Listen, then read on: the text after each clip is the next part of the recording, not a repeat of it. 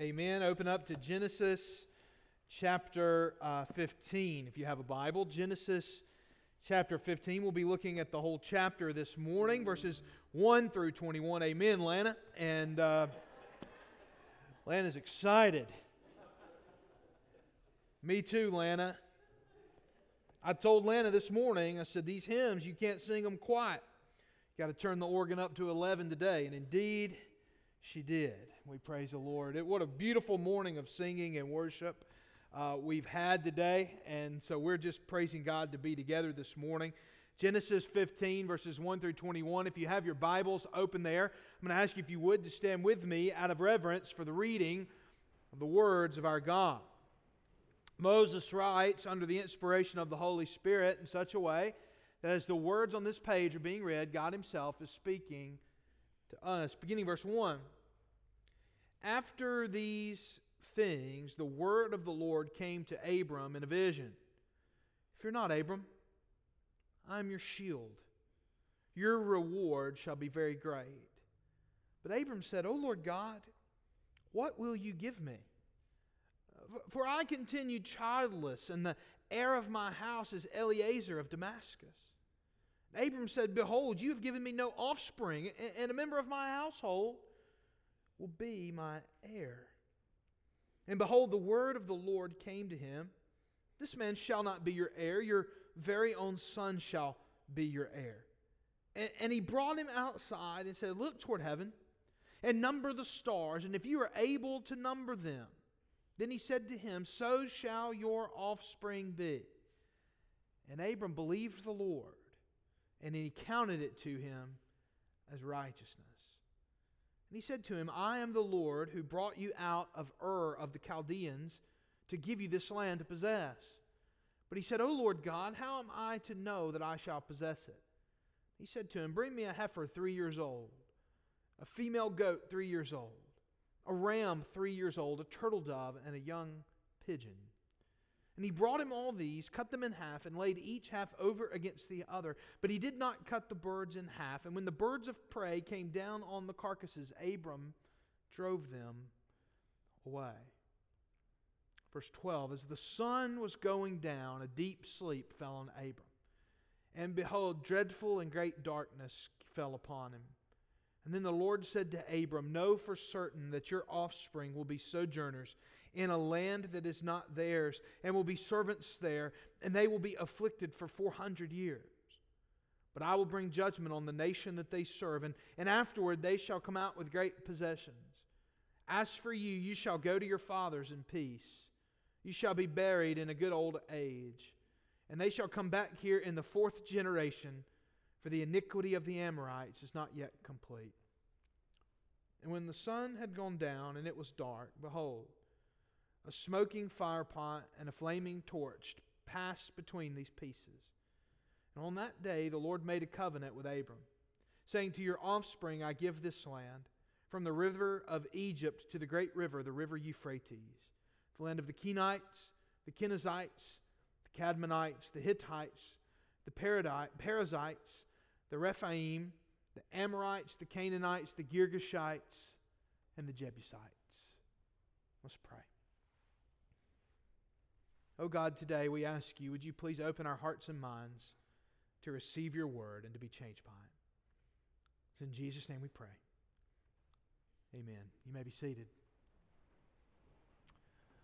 These days feel like they were designed for worry, don't they? I mean, it just feels like these days were made for us to worry. It's almost like you hear something happen on the news and you think, if I didn't know any better, it's like someone was trying to tempt us to worry. From COVID-19 to the election to our own futures, everywhere we turn, there's something new to worry about. Furthermore, if you think about it, not only does just the events of the day seem to encourage us to worry, but so do those who present the news of the day to us, the media and everyone else. We can't have anything just simple anymore. Everything has to be presented to us in epic language. We can't just have elections anymore. We can only have the most important election in our lifetimes. Every 4 years. We can't have a pandemic. We have to have the most significant public health crisis the world has ever seen.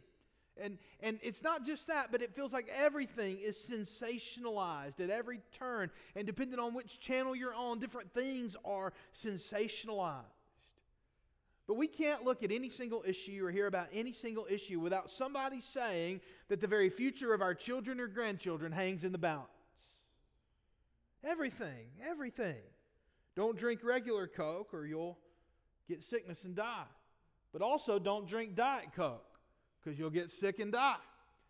Everything feels like it's designed to make us worry.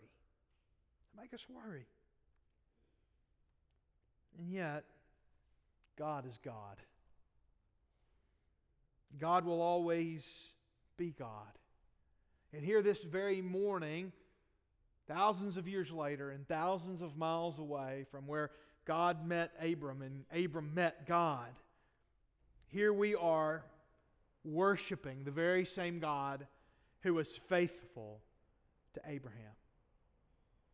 And this morning we turn our attention to the commitment that God has made with His people.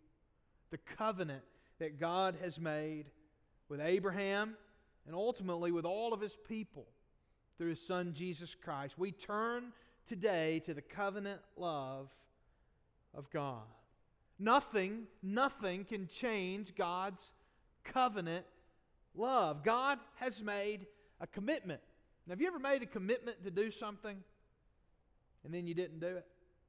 I bet you have, haven't you? Something at some time. We've all done that. But once God makes a commitment, the Bible teaches us, it's as good as done. There's no lack of knowledge in God where He might just forget His commitment. There's no lack of willingness in God where He may cease to be love. There's no lack of power in God where He might make a commitment and later turns out He just wasn't as able as He thought He might be. God will never be, Michael Scott promising scholarships. Turns out he's not rich enough to give them. No, God is God. And there's no lack in God that will keep God from keeping His promises. And He uses a word here. The Scripture teaches us about God's commitment to His people through a concept called a covenant.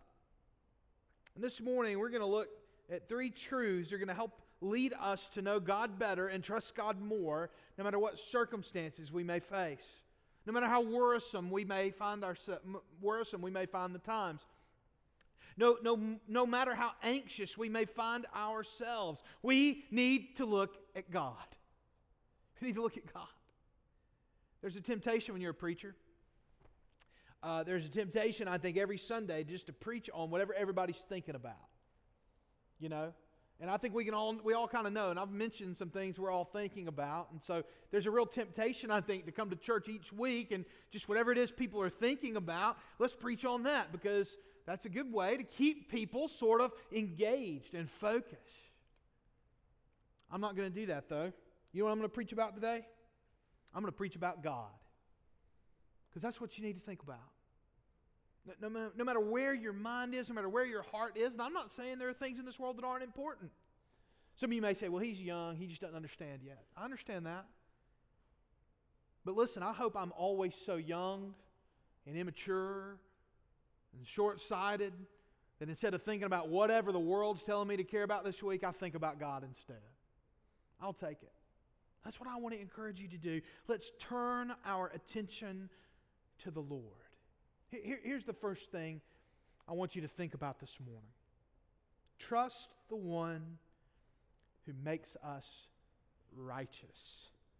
Trust the one who makes us righteous. After the events of chapter 14, where Abram deals with some big international sorts of news-making headlines, God comes to him in a vision.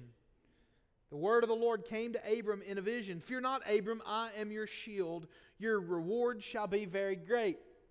And Abram is, what's the word for it? Abram's ready for answers. He's heard a lot of promises. Abraham's ready for, he's tired of getting coupons in the mail. He's ready to go to the store, okay? He's ready to actually get something tangible. And so he does something that many of us would maybe shrink back from. He asks God a tough question. And we'll talk a little more about the questions Abram asks God in a moment, but right now, just suffice it to say, he asks God a tough question. How can this be so? All these promises you speak of, how can they be so if I don't have an heir? I mean, God, I know, I love these promises. These are great. But you say that I'll have an heir, and look, all I've got over here is Eliezer of Damascus, and the scene cuts to Eliezer. Maybe he's picking his nose or something. I don't know, but he is not sufficient for what Abraham wants, right? All I've got is Eliezer over there. He's from Damascus, of all places. And so the Lord tells Abram, he reiterates to him, your very own son will be your heir. He reiterates to him. And then he decides, well, you can't see an heir today, but I'll show you something else. And so he takes Abram outside. Now, whether or not this is happening in a vision, because later it talks about the sun setting. So I don't know if this is in a dream or a vision, or if it's night and these are happening 2 separate times. It's kind of hard to tell. Nonetheless, this is a picture of God's dealings with Abram. But he takes Abram out and says, look up to the heavens. Look upward. And if you could count the stars, then you'd be able to count all the descendants I'm giving you. In other words, you're so focused on having one heir, but I promise you, I want you to trust me that there is a day coming where not only would one heir be something beyond what you could conceive of right now, God's saying, the expanse of the heavens can't contain what it is I'm going to do through you, Abram. And verse 6 is one of the central theological verses of the entire Bible. We learn something so beautiful here about the way God works and the way we're saved. Do you see what the Scripture says? Verse 6. And he believed the Lord. It's a good thing to believe the Lord. It's a good thing to trust the Lord. But what does the Lord do in return? And God counted it to him as righteousness.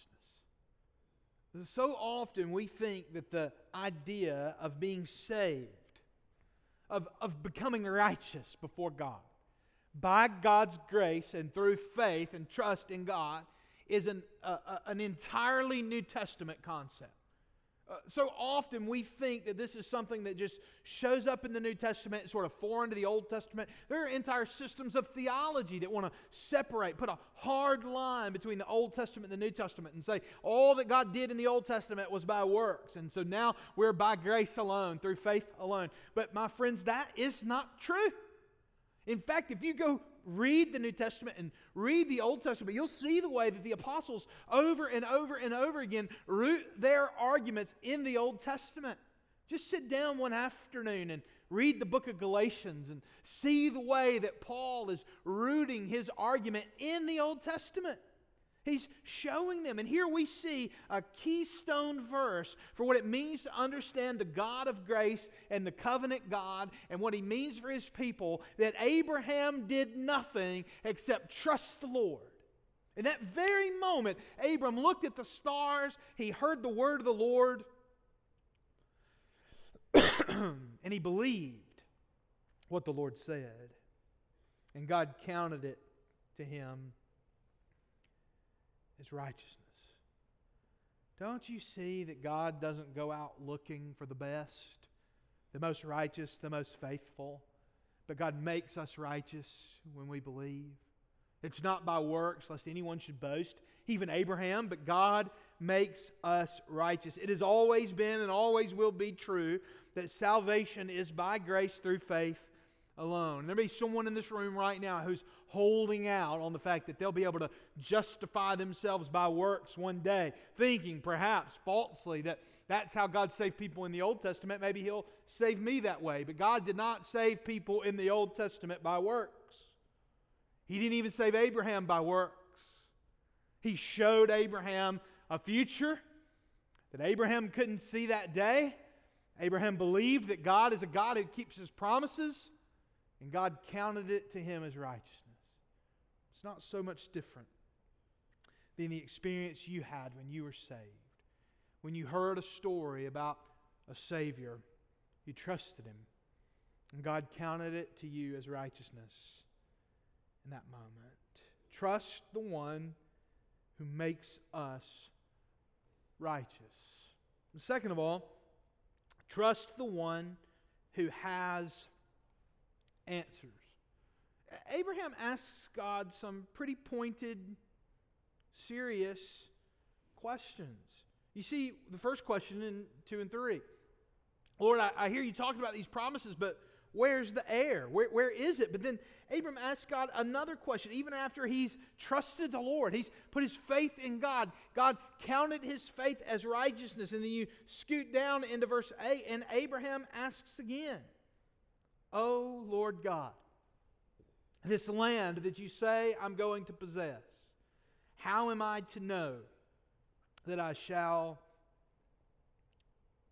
possess it?" That's two hard questions that Abraham asks God. And the Lord's going to give him his answer. God's going to show him how he can know these things. But first, I want us to stop for a moment and just consider the fact that we ought to trust the one who has answers. You see, a lot of folks come to me and they ask questions. I mean, just lots of people ask questions. They want to ask the preacher questions. And sometimes people perceive those questions as questions they ought not ask. I think there's kind of a myth in Christian circles. There's some things you just ought not to ask. Sometimes you ought to just trust the Lord and be done with it and not ask any questions at all. But I don't think that's a biblical answer. I really don't. I don't think you ought to be afraid to ask questions. I don't think you ought to feel like you need to apologize for asking serious questions about the Lord or even of the Lord. Abraham didn't. God doesn't even chastise Abraham for asking these questions. I think so often our questions lead us to a deeper faith. I think they're a good thing. It's a good thing to ask the Lord questions, but here's what I want to encourage you. There is a warning. Be ready for the Lord's answers. But be ready for what God says back. It may not always be. So often what happens, though, is those of us who tend to want to ask questions, and I'm one of those people, we can develop a sort of pride where we think really we are the one who's smart and we are the one who's wise and that God owes us answers to these things. And that's not always the case. There's plenty of times in the Bible when people ask God a question and He doesn't answer. He doesn't have to. But here God pulls back the curtain a little bit with Abram and says he's asked these hard questions, but God in verses 12 through 16 reminds Abram that he needs patience. That all these promises don't have a shelf life that ends in Abraham's lifetime. That Abraham may not see and experience. In fact, he will not see and experience all that God has promised to him. In fact, God goes on and tells Abraham that his people are going to be strangers and sojourners in another land for 400 years. Rounds off the figure there. But he says he will give judgment on the nation they serve. God's predicting the Exodus, right? He's showing the way that even though Abraham will be buried in a good old age, he'll go to his fathers in peace. He won't see all the answers in his life. Many of us have questions about the world, about God, about the way things are. Some of you young people that are here have deep questions and you're afraid to ask them. Don't be. Don't be afraid to ask the Lord. Don't be afraid to ask your pastor. I spend a lot of hours getting pieces of paper that say I have degrees. At least let me use them every once in a while. Come ask. Come ask. Don't sit alone with your doubts. Take your doubts to the Lord. Trust the one who has the answers. But finally, trust the one who keeps His covenant. Trust the one who keeps His covenant. Abram asks the Lord this question, how will I know? And God says to him, bring me a heifer, bring me a goat, bring me a ram, bring me a turtle dove. Bring me a pigeon. And he has him cut the large animals in half, and the birds stay intact, and he puts them where the Lord would have him put them. Birds of prey come down, Abram drives them away, and then we learn why God is doing that. It seems strange, doesn't it? Because God hasn't quite given him his answer yet. The sun's going down. This deep sleep falls on Abram. Dreadfulness and great darkness falls upon him. And the Lord reminds him that he will not see all the answers to the promises in his life. In other words, seeing with his eyes is not the answer. What is the answer? How can Abram know that God keeps His promises?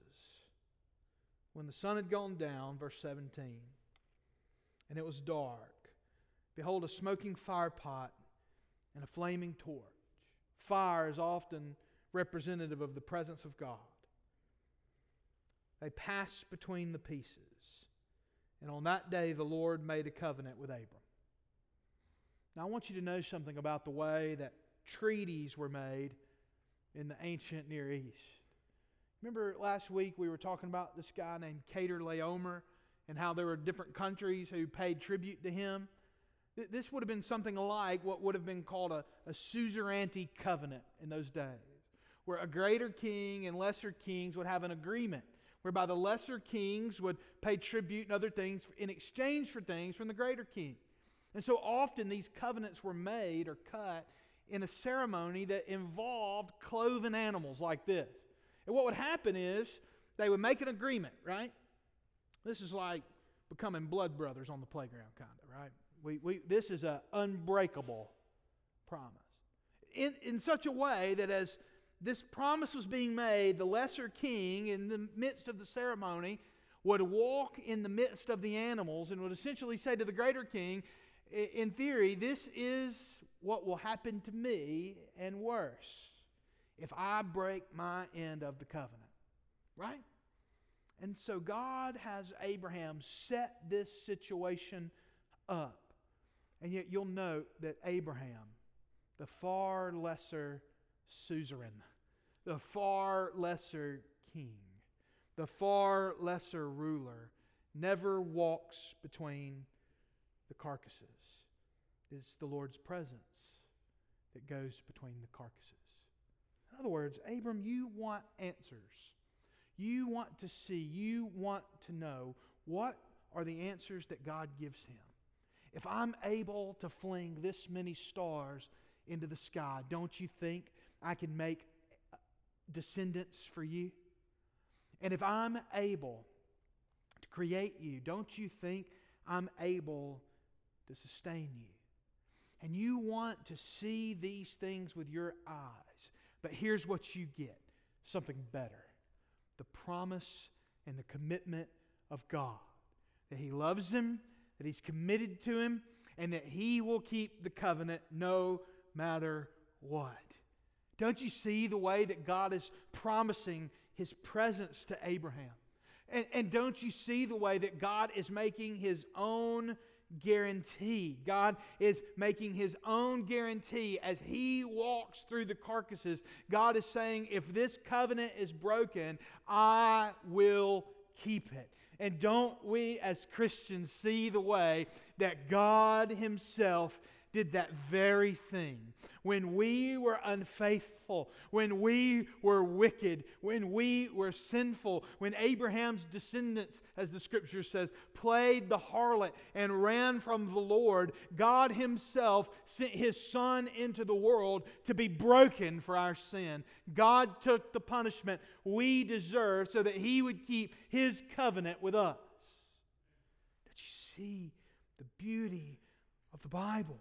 God's covenant is unbreakable. He has committed. And on that day, the Lord made a covenant with Abram, saying, to your offspring, I give this land. And it is all of this land. If you want to know that you'll receive it, know that I am committed to it. And what God says goes. And what God promises happens. Today, my friends, I want you to look at God. You want to see all these things in your hands. You want to see it right before you. You want to taste it. You want to hold it. You want to touch it. And I understand that.